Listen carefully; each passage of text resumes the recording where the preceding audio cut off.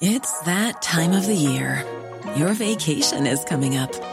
You can already hear the beach waves, feel the warm breeze, relax, and think about work. You really, really want it all to work out while you're away. Monday.com gives you and the team that peace of mind. When all work is on one platform and everyone's in sync, things just flow. Wherever you are, tap the banner to go to Monday.com. Burrow's furniture is built for the way you live. From ensuring easy assembly and disassembly to honoring highly requested new colors for their award-winning seating, they always have their customers in mind. Their modular seating is made out of durable materials to last and grow with you. And with Burrow, you always get fast, free shipping. Get up to 60% off during Burrow's Memorial Day sale at burrow.com/ACAST. That's burrow.com/ACAST. burrow.com/ACAST. Tonight on Piers Morgan Uncensored, first the bet, now the backlash. Prime Minister Rishi Sunak's wager with me on the Rwanda plan sparks a frenzy of headlines and an impassioned debate.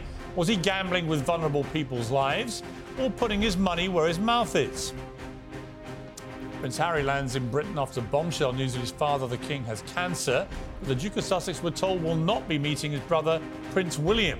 Is Harry's visit an unwanted distraction? And teacher Warren Smith goes viral for calmly and critically educating a student on the difference between being offended and what is actually offensive. More than 40 million have watched that video. He'll give me his first interview.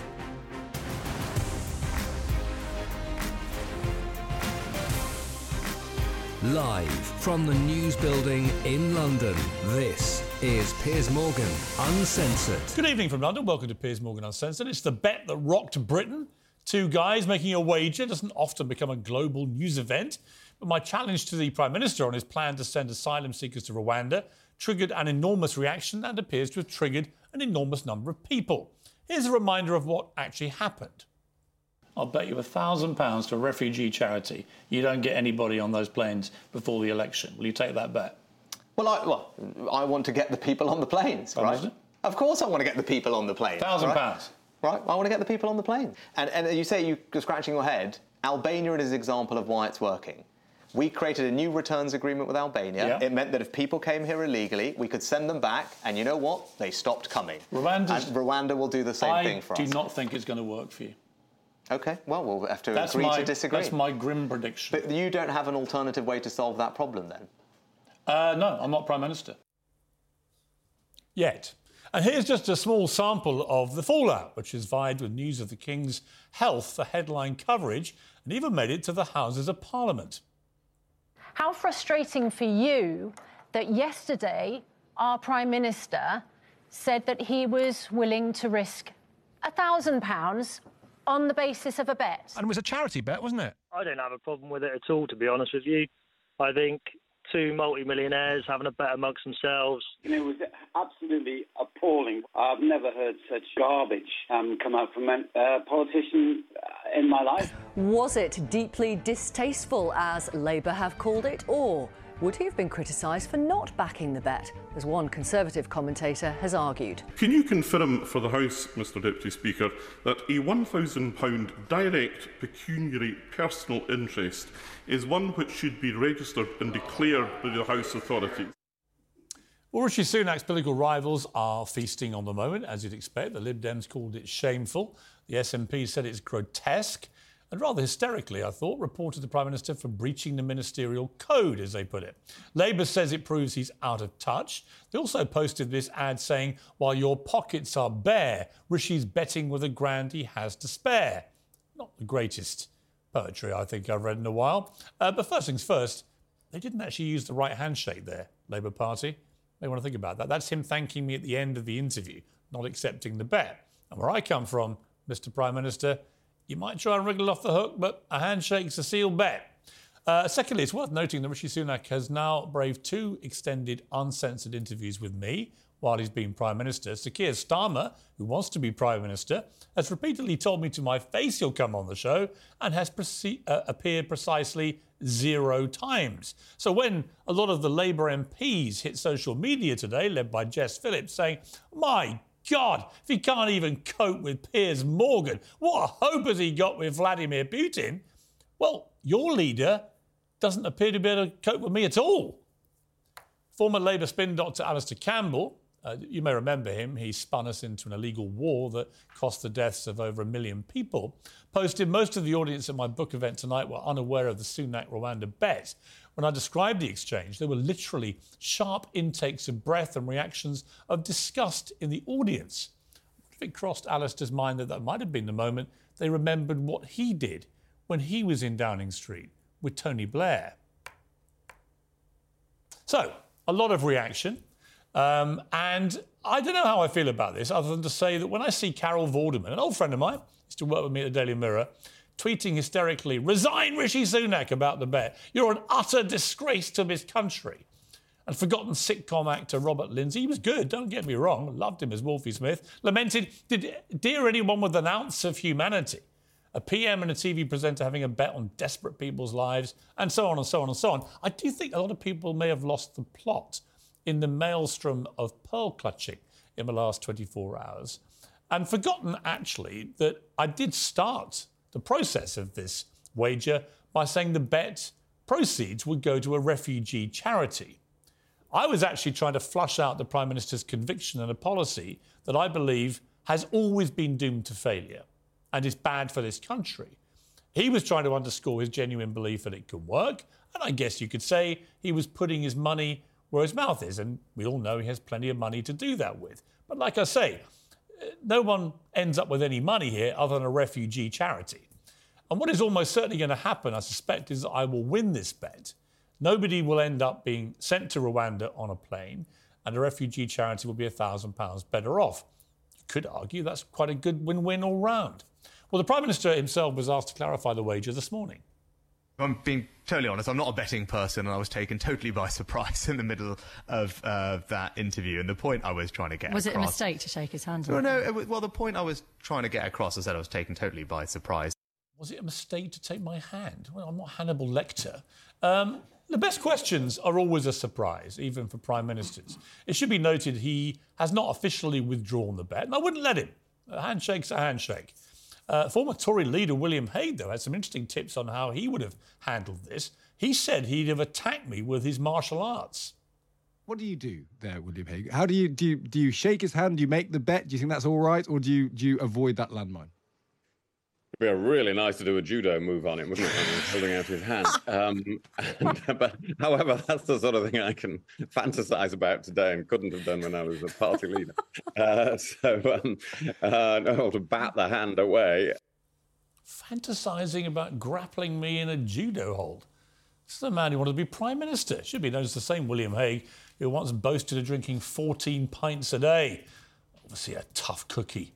And Sam Coates over at Sky News gave this analysis.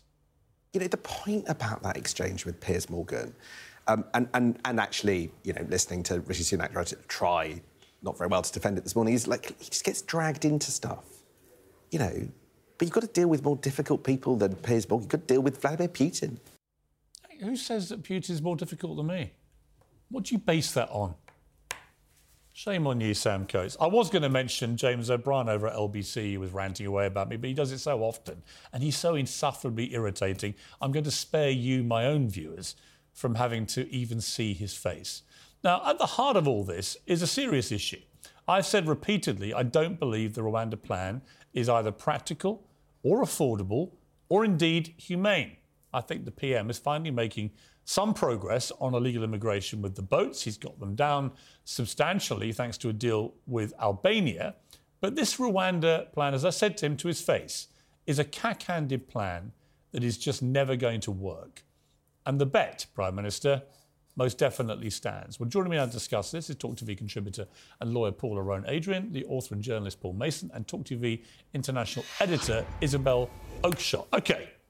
Right, well, I've got Paul and Paula, and I know where you're both going to come at me from. Paul, look, I was surprised it blew up this big, if I'm honest with you, because really the point I was making was it's for charity, this bet, but are you going to put your money where your mouth is? And I can see the way it's played out, obviously, very differently to how it felt in the room at the time. What was your view of this? Well, like you, I'm against the Rwanda plan. I don't think it'll work. I think it's unfair. I think it's probably illegal in international law, and it costs a lot of money.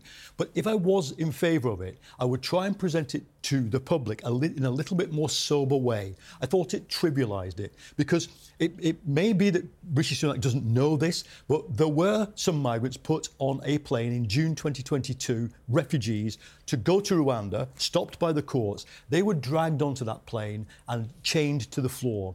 And I accept that deportations have to happen. In a fair migration system, some people have to be deported. But when we do that on all our behalves, we've got to maintain the idea to the rest of the world that we're humane and we care about those people, even if they fail to... Well, you said you found it morally... I did. Rebels or whatever you said. I said it was morally vacuous. Right, and a lot of people said similar sentiments. I think there's a YouGov poll says 72% of Britain think it was unacceptable for Sunak to accept my bet. But I haven't seen much reference to the fact that proceeds are going to a refugee charity. People may have missed that. It was a newsmaking interview. Let's accept that. The point is, first, it's a grand. You know, I was in my local Tesco just now and watching, young mums looking at whether or not they can afford what's on the shelves. A grand to such people sounds like a lot, even in Northallerton and Richmond. I'm not sure how many of Rishi's constituents would have found that very tasteful. But then... they all know he's stinking rich. I called him stinking rich last time I interviewed him. But the issue then is, let's not trivialise the fate of a lot of people. A lot of Tory MPs, not just Mr Sunak, often say, we can't wait to see the planes take off. When I hear them say that, I think, what about the people in the planes? They've got, as a journalist, I've been to Morocco, interviewed people on wastelands, people from Niger, and said to them, look, when you get here, you're going to risk dying to get here. There'll be a lot of racism when you get here, and you'll be poor. Why are you doing it? And they say, come to Niger. And you'll find out. I.e., the idea that the deterrent effect is going to stop them coming. Well, I don't think it'll be a deterrent effect. I mean, Paul, I'll bring you in here. I just don't think it is. I don't think it works on any level. They've already admitted, the government, pretty much, that even if they do get it through Parliament and get these people onto planes, we're only talking about a couple of hundred people at vast expense, maybe £300-400 million to the British taxpayer. It makes no commercial, economic sense whatsoever. But my biggest problem with it is I think we should be a country which can deal with illegal immigration properly, with a proper policy, and the far bigger problem at the moment of a soaring legal immigration issue, which is exploding our entire population. But also we should be a country which can take asylum seekers who warrant coming in as asylum seekers. And if we send people to Rwanda, and even if they fulfil the criteria for entry as asylum seeker, we don't let them come back, what have we become as a country? Absolutely. And I think I just want to be able to answer your question in terms of you being surprised at the reaction to this bet. I'm disappointed that you're surprised. I'm not surprised. It was crass, it was crude. You were playing with people's lives. No, I wasn't. That's ridiculous. That's a ridiculous thing to say. People have died. I wasn't playing. In an attempt to come to this I'm actually trying to stop those people's lives being played with.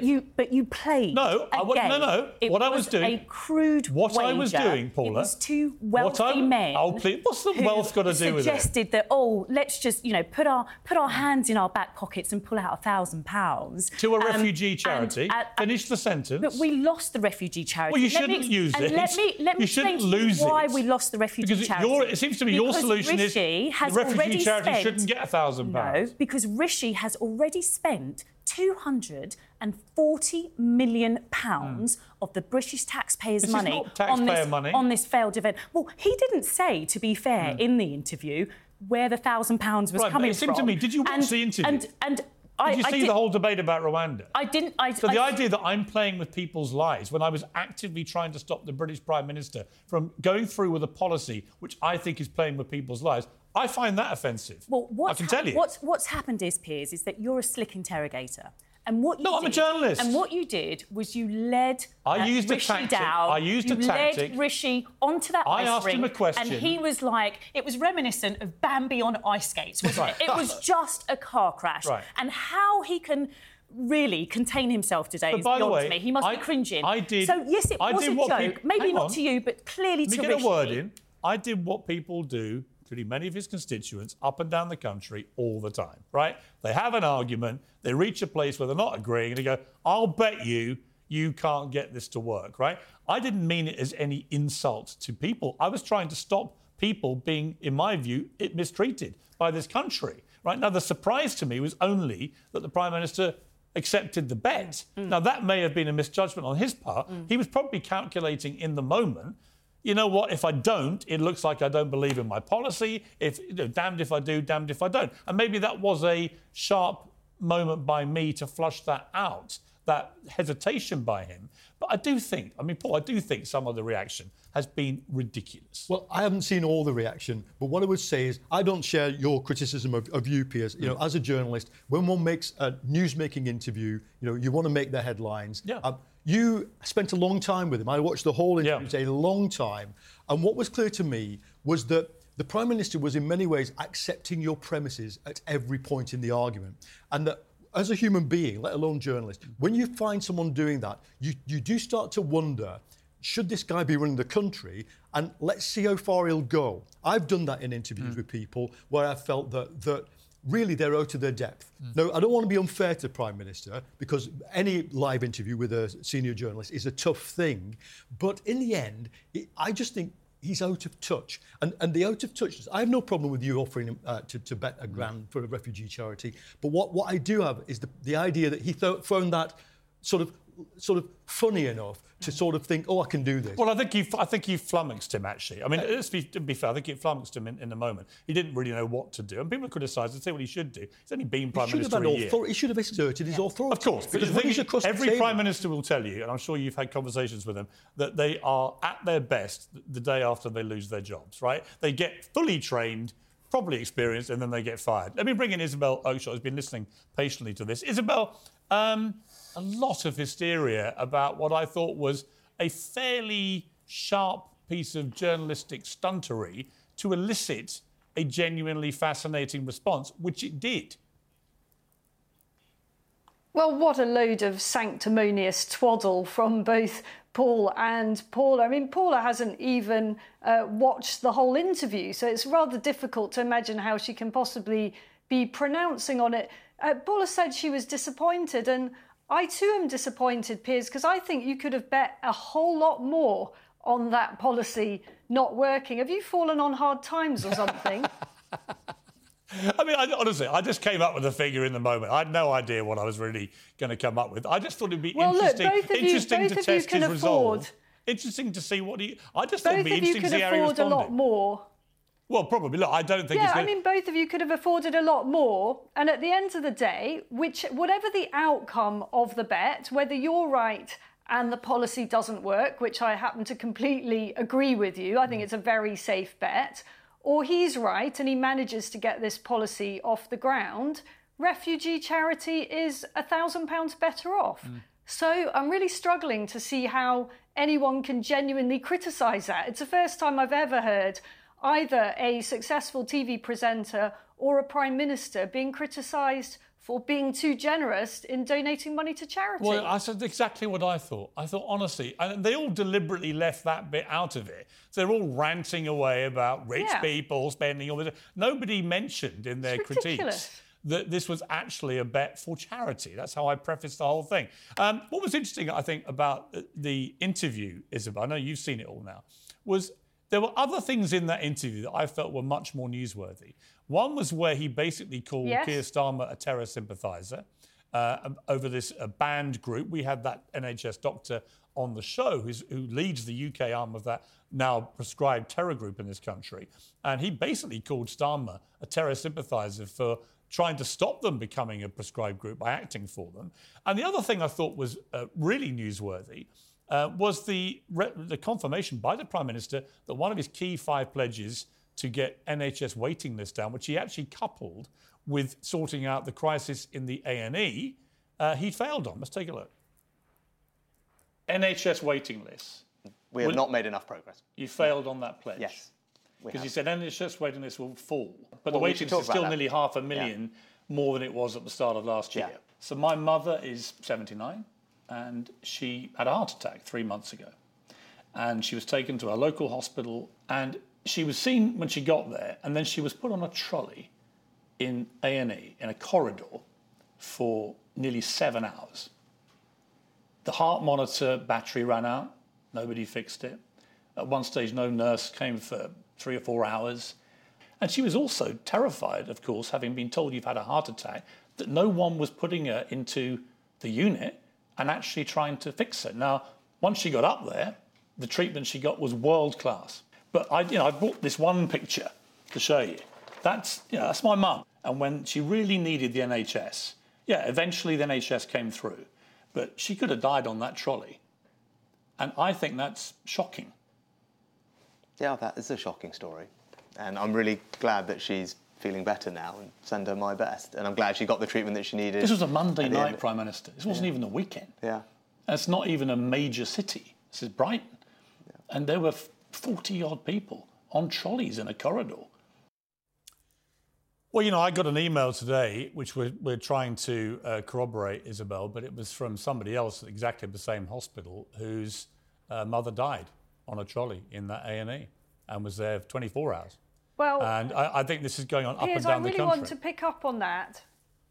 Yeah, I really want to pick up on that, because if I were the Labour Party or any opposition party, I would play that particular clip of your interview on a loop and look at the Prime Minister's reaction. Yeah. To me, this is the most insightful bit of the interview. There is something very, very wrong about the Prime Minister's reaction to your story. He shows no empathy. There is no form of shock in his reaction to your story. He's robotic about it. And that really, really jarred with me. And, I am so glad to hear that when your mum was finally taken up onto the ward, that she got the treatment that you described. You said it was world class. But you, in a sense, you were lucky. Look, my mother recently died in an NHS hospital. I am sorry to say that she died in front of a lot of people, that none of us had any privacy. And in the seconds after she died, my sisters and I were taken into a store cupboard because there was nowhere private for us to go.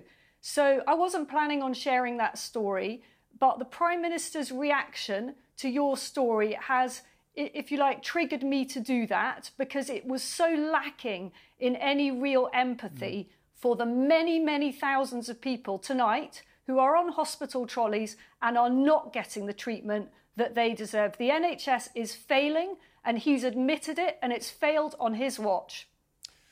Yeah, well, I'm very sorry about your mum. You and I have talked about that before, and it's incredibly sad for you. And I feel very fortunate that my mother was able to come through it. To have a heart attack in your late 70s and then spend 7 hours on a trolley thinking, what is happening to me, with the heart monitor regularly running out of batteries and no one seemed to notice it, was scary. Awful.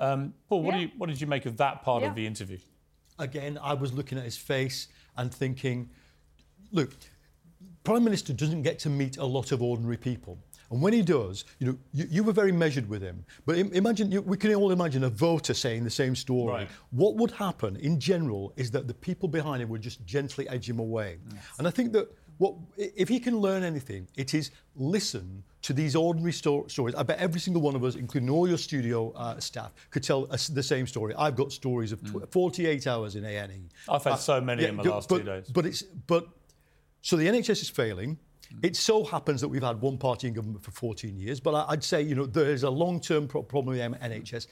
I actually think, my hunch, I don't know about you and Isabel, my hunch is that people care a lot more about these stories of everyday hardship than they do about whether the Rwanda scheme deports 200... And they actually care, Paula, more about the reality of human stories than they do about the over-top-line statistics. You can hear 7.6 million people on a waiting list. Yes. You can hear A&E's out of control. When you actually have a loved one trapped in that nightmare of waiting for an op to save their life or waiting to get through A&E, it is terrifying. Absolutely, and I think there's two things here. The first is that you're right. When he's approached by a member of the public, we saw it just a couple of weeks ago, he laughed in response to that member of the public. He was caught off guard. He didn't know what to do. But that clip was cut unfairly, actually. They then showed the longer clip, and that also happens now. The second point that I wanted to make, though, was about the disconnect. It's the disconnect that we recognise in this story about your mother, and it's the same disconnect that we recognise in terms of the bed.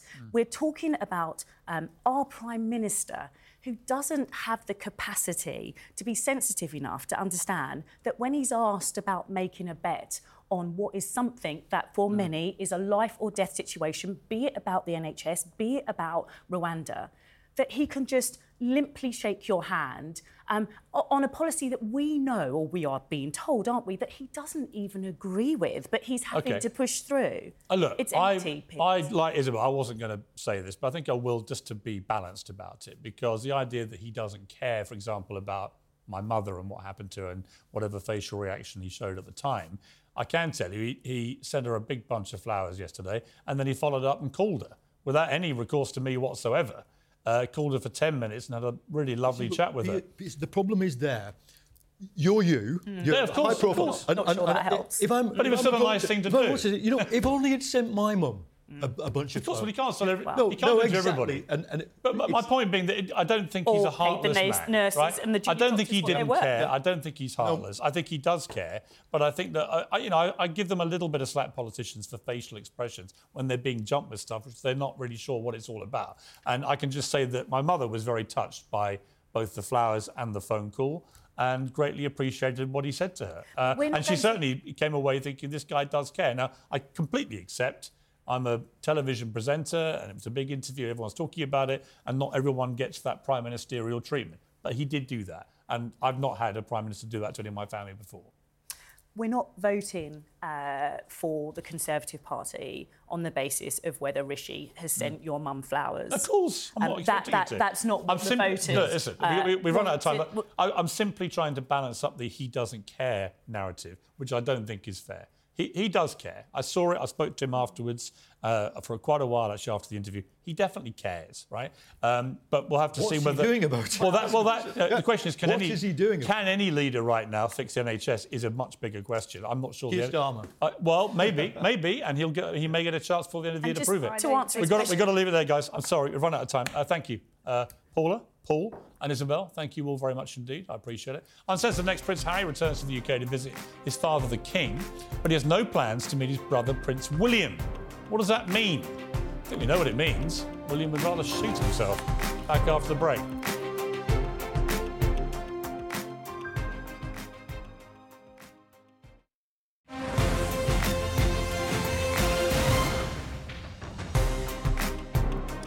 Welcome back to Uncensored. King Charles and Queen Camilla were seen publicly for the first time since the news of the King's cancer diagnosis yesterday.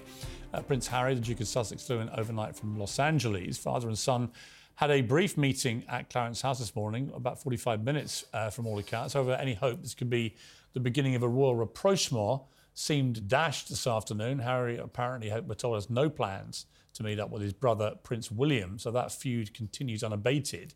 Is Harry's visit an unwanted distraction at a time of crisis, or was he damned if he came and damned if he didn't? My pack, the royal historian and author Tessa Dunlop, the royal biographer and expert Tom Bauer, author of Charles III, New King, New Court, Robert Harburn, #1 best-selling book, congratulations.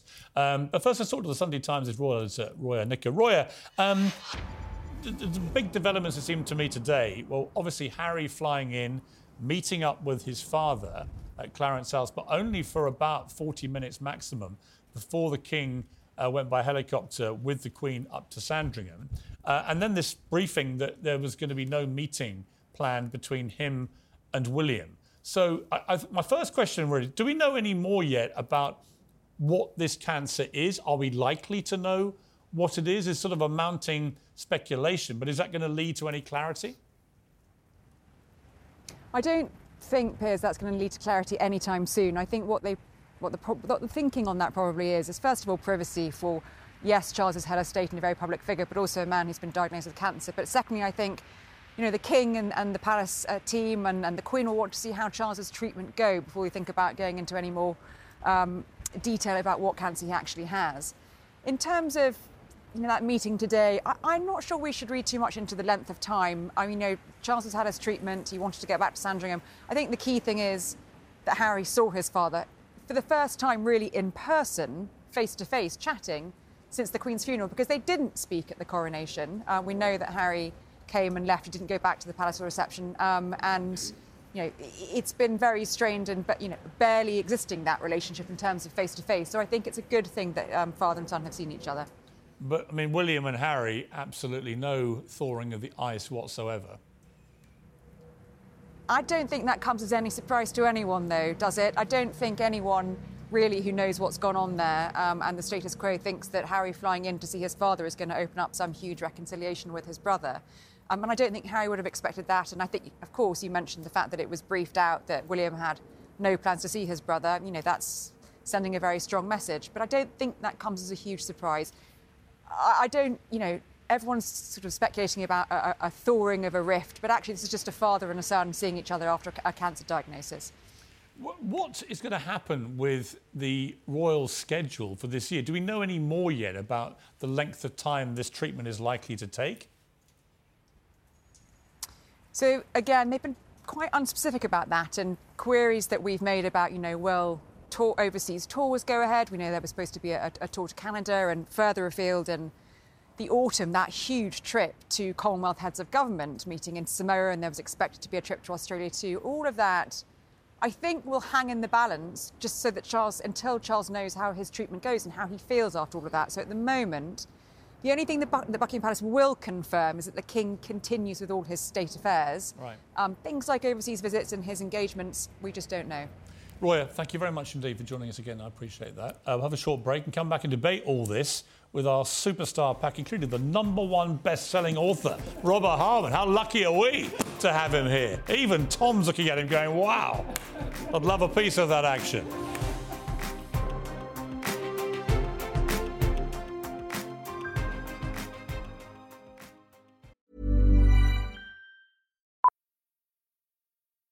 Millions of people have lost weight with personalized plans from Noom. Like Evan, who can't stand salads and still lost 50 pounds. Salads generally for most people are the easy button, right? For me, that wasn't an option. I never really was a salad guy. That's just not who I am. But Noom worked for me. Get your personalized plan today at Noom.com.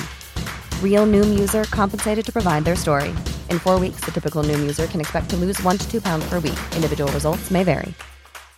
This is Paige, the co-host of Giggly Squad, and I want to tell you about a company that I've been loving, Olive & June. Olive & June gives you everything that you need for a salon-quality manicure in one box. And if you break it down, it really comes out to $2 a manicure, which is absolutely insane. It's also so easy to get salon-worthy nails at home with Olive & June. The difference between how your nails used to look when you did them yourself and now with the Mani system is a complete game changer. The best thing about Olive & June, too, is it's a quick dry. Dries in about 1 minute, lasts for 5 days, and full coverage in up to 1 to 2 coats. Visit oliveandjune.com/perfectmani20 for 20% off your first system. That's oliveandjune.com/perfectmani20 for 20% off your first system.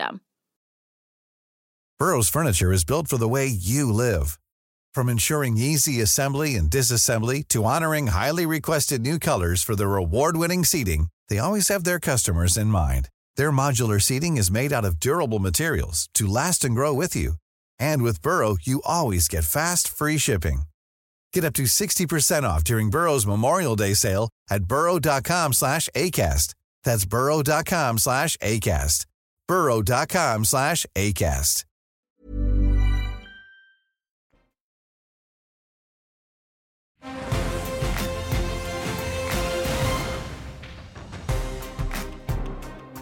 Welcome back to Uncensored. With me is the royal historian and author Tessa Dunlop, the royal biographer and expert Tom Bower, and the royal expert and author of Charles III, New King, New Court, Robert Harmon. We're just comparing who's had more #1s, best-selling books. I came in at 3. Robert, obviously, with his first one, I think, yeah? I've had one more that got to #1. So 2, and then in came Bower with 6. Congratulations. I couldn't be less happy for you. All right, let's talk. Robert, look, you've written this amazing book. It's a magnificent book about the new king. You could never have predicted when you wrote this that within 17 months he would be facing such a serious challenge, not just to his reign, but to his life. No, I mean, he always seemed someone who's very abstemious. I mean, over all the years I've been following and writing about him, even made a programme with him once. Here's someone who's very fit for his age, lives a very abstemious life, doesn't drink much, is almost fastidious about food. Healthy to the point, doesn't even eat lunch. Actually thinks lunch is bad for you. and is very fit. And there can't be many people who have celebrated a 70th birthday with both parents still alive. So, you know. Do you have any inkling from your many great sources about what this cancer actually is? No, I'm not privy to the sort of. But cancer. it must be serious for them to be taking the action they're taking. All cancer, you know, is serious. What I am hearing is that he's proving to be not a very good patient, in that he is still expecting to have all the paperwork coming, all the stuff, all the non-public interaction stuff is continuing. When I was doing the book, I mean, you know, you talk to people who have or do work for him, and he keeps very late hours. I mean, he is a hard worker. He has, you know, Tom will know. Tom's written about, you know, some of his peccadillos and over the years, he's had a tough life. He's had an extraordinary life. I mean, a unique life. But the one thing that runs through it is that whether good times or bad, he has this capacity he likes mountains of paper. Another thing that I think we've all been so busy over the years studying his interest in other faiths, you know, the long-standing thing about him wanting to be a defender of faith, that I don't think we've paid much attention to his own faith. Right. And that actually is much deeper and stronger, I discovered anyway, than I was aware of. And I think that's something that's going to stand Probably in good never stead. more important than it is right now. Right? Absolutely. Tessa, let's talk about the inevitable. Harry's flown in. He had a 40-minute maximum meeting with his father. That might be it. We don't know. Maybe he flies back again. No sign of any rapprochement with his brother. I mean, what do you make of this? I think that Harry's been itching to build bridges with his father, really from the birthday call at the back end of last year. I think the Omid Scobie book scuppered any bridges being built before Christmas. And I think that Harry, as quick as he was out of the traps, is indicative of a son who wants to find a way back in, certainly with his father, against whom he's never really had the beef. The beef was always predominantly. Well, he did his attack his father's friends. wife in his book. Yeah, for sure. I mean, it wasn't pretty, and I'm sure it was ugly as it gets. I mean, if one of my family did that to me, they would be done. I mean, Tom, we've talked a lot about this, but what do you make of this grandiose gesture? I mean, I wonder if we could say, well, it shows it must be a serious situation, because he didn't fly 2 weeks ago when Charles had his benign prostate procedure, but he's flown straight in here. That does suggest to me it must be serious. But this rift with William looks pretty implacable. If you can't come together at a moment like this, when can you? Well, as I said last night to you, I was very suspicious about the dash, and I won't be surprised at all, as I hinted yesterday, if he flies back tonight or tomorrow. I think it was all just for show. I think that it was an impromptu way of getting attention. I think he's a very suspicious man. He's wrote his book for money. He's been very disloyal. And I'd be very surprised if he met Camilla when he met the father, met the father. And I think the only person he might meet but now would be Beatrice or Eugenie, but otherwise he'll go back. And I think that there's absolutely no hint of reconciliation. His wife is the most bitter, unreconciled woman there is. He'll be told that in any case there's no future for him. And I'm told that William's real rage is about what Harry wrote about his wife. He's right, but he's absolutely right. Yeah, he is. What he wrote was absolutely grotesque. Yeah. Only for money. Yeah. And he's been terrible about his father as well. But I don't think we should be too suspicious about a son wanting to have contact with his ageing, ill father. I think that is a very simple familial transaction, whatever water's gone under the bridge. I think it's all too easy to cast aspersions, and one hopes that Charles is larger-hearted. Well, the aspersions are cast that. because of the track record of Harry and his wife in the last 4 or 5 years. He dashed off after the coronation. He was pretty But they haven't missed a chance to sell trash about their family. And Let's not be only clear. that, he briefed Omid Scobie for the second book, which was a disgraceful book. We discussed that at the time. He would have got it in the neck if he hadn't come. I mean, Yes, you said that's earlier, true. you know, damned if he does, damned if he doesn't. I think the jury stays out until we see how this trip is over. Does he use it as an opportunity to grandstand, or is What it does really? the king really feel about this situation with Harry, and also about the situation between his two sons? With Harry, its door is always open territory. He is forgiving. He is not one to feud on this. I think he'd much rather take a bit of a hit and have a much more normal relationship. When it comes to the brothers, I think he views it as, look, that's for William. I can't sort of step in here. He'd What love about to see Camilla in all this? Because she's had to step up now, not just with the duties she's performing, may take on some of the kings, but also this is the love of her life who is facing this enormous personal health challenge. Sure, but as you know, Piers, Camilla's a broad-shouldered woman. She's a mother herself. Things get complicated. We know that Harry retreated into his bedroom. Well, I'm really talking to you actually about her feelings about what's going on with Charles. Oh, right. Well, I think what's interesting about Camilla is the way in which she's risen to the occasion. She's had these solo events. She looks impeccable. It doesn't even look like she's having this sort of personal storm going on in her private life. And I think that this will reframe her in many ways.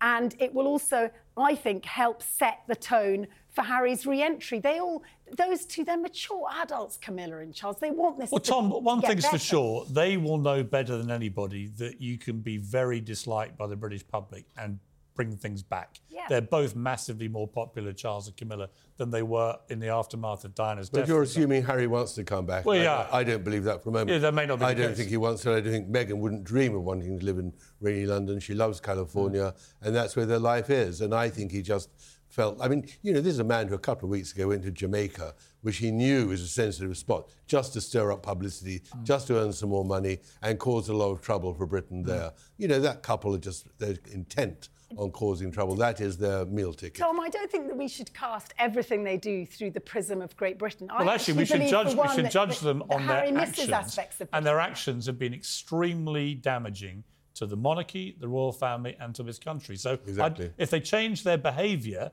I'm prepared to change my view of them and the criticism.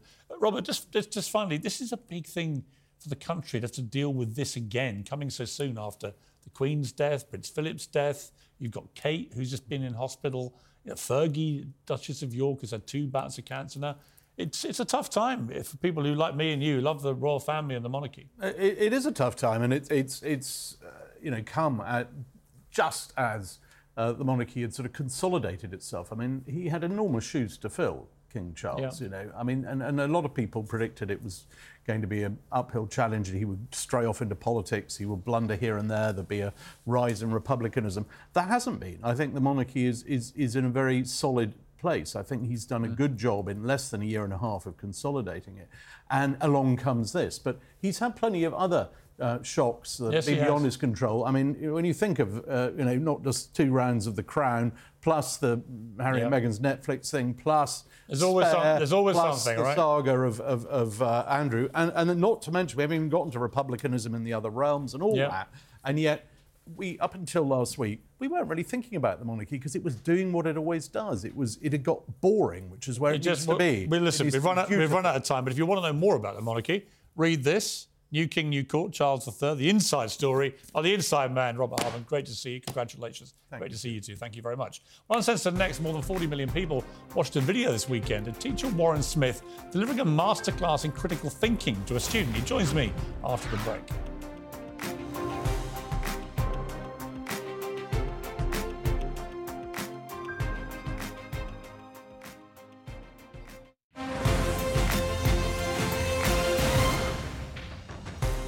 Welcome back to Uncensored. A school teacher in Massachusetts, United States, who uses Harry Potter in his storytelling course has gone viral for his response to a student questioning about J.K. Rowling's supposed transphobia. Warren Smith was asked, do you still like her work despite her bigoted opinions? What happened next was a very swift and forensic lesson in critical thinking.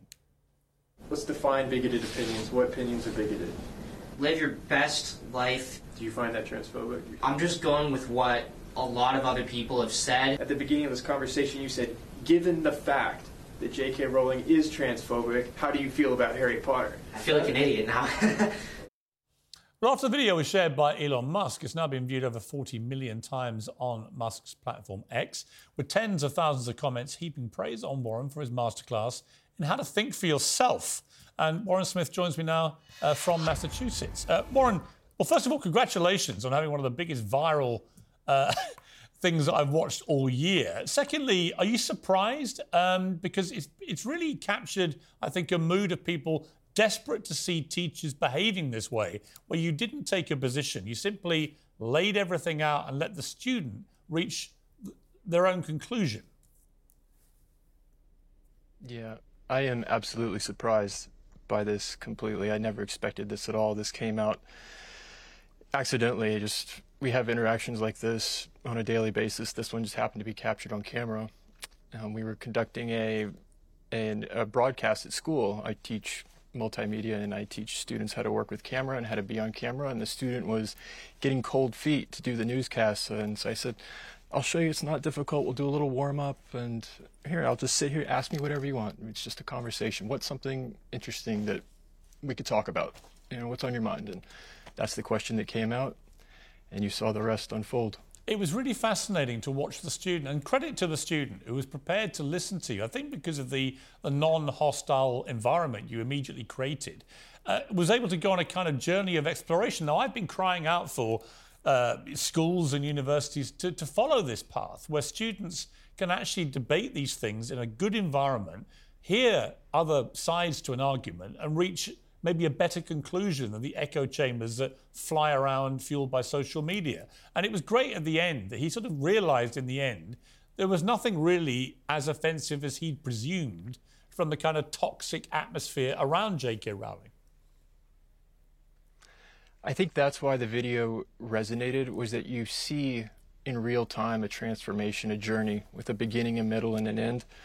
And he does come to a realization, and the realization is larger than J.K. Rowling. This is about more than J.K. Rowling. It's the realization that his prior assumptions, he was going off of, well, I've heard that this is true. So many people have told me that this is true. And when you experience that for yourself and it crumbles, then you have to question logically, what else am I assuming to be true that perhaps might not be? And that changes the way you view the world. Yeah, completely. I mean, it's a great reaction to you. A guy called Vincent Linderboom said, let's build an AI version of this teacher, duplicate him as many times needed, and have everyone learn and understand how to think, not what to think. And a guy called Lance said, interesting, I don't see him dressing with multicolored garments or weird hair, no piercings or visible tattoos, looks in relatively decent shape, in control of the classroom and discussion. Is this what the left calls toxic masculinity? Because we need more of it if it is.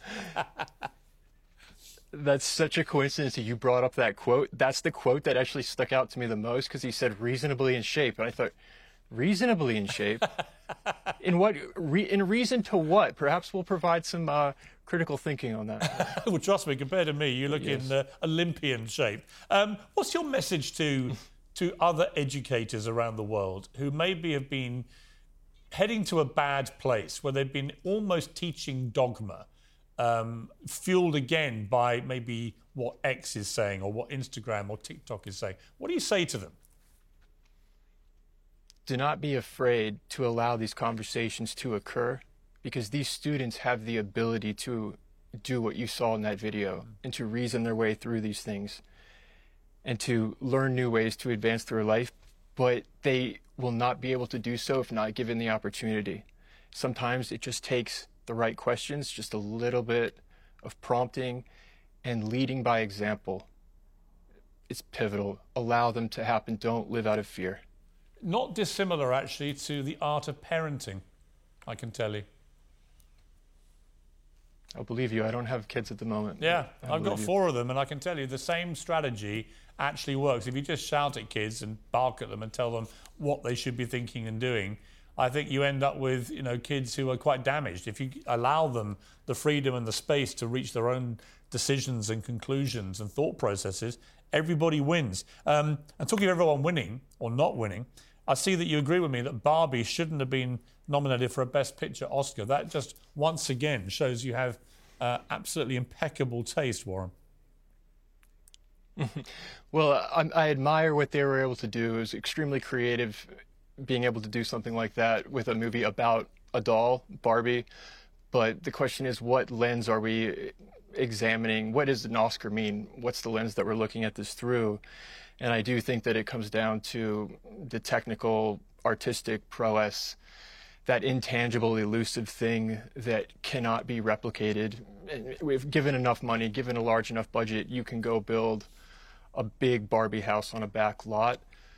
But something like Braveheart, Titanic, it's much more difficult to replicate. Yeah, completely. Finally, you specialise in Hogwarts, Harry Potter. My eldest son is absolutely addicted to them. He can recite all the movies from the audiobooks, blah, blah, blah, blah, blah. I've never watched any of it, not my thing at all, but we've got 40 seconds. What is the best life advice you can give me from all your Harry Potter studies, which will enhance my life? Voluntarily accept the unknown and enter the unknown. Beneath the surface, perhaps it's the Chamber of Secrets, beneath the surface of Hogwarts, to face the serpent and save Ginny, the thing that will turn you to stone when you see it, out of fear, perhaps. You've got to face it, and you can't be forced to do it. You have to do it voluntarily. That's what's going to make all the difference. Wow, Warren, you've almost converted me. Almost. Warren Smith, great to talk to you. Keep up the great work. We need more teachers like you. And it's a privilege to have you on the show. Sir, thank you. You can watch Warren's full video on X. Go and look it out. It's great. That's it from me. Whatever you're up to, keep it uncensored. And keep it normal, like Warren Smith and his students. Good night. Small details are big surfaces. Tight corners are odd shapes. Flat, rounded, textured, or tall. Whatever your next project, there's a spray paint pattern that's just right. Because Rust-Oleum's new Custom Spray 5-in-1 gives you control with 5 different spray patterns. So you can tackle nooks, crannies, edges, and curves without worrying about drips, runs, uneven coverage, or anything else. Custom Spray 5-in-1. Only from Rust-Oleum.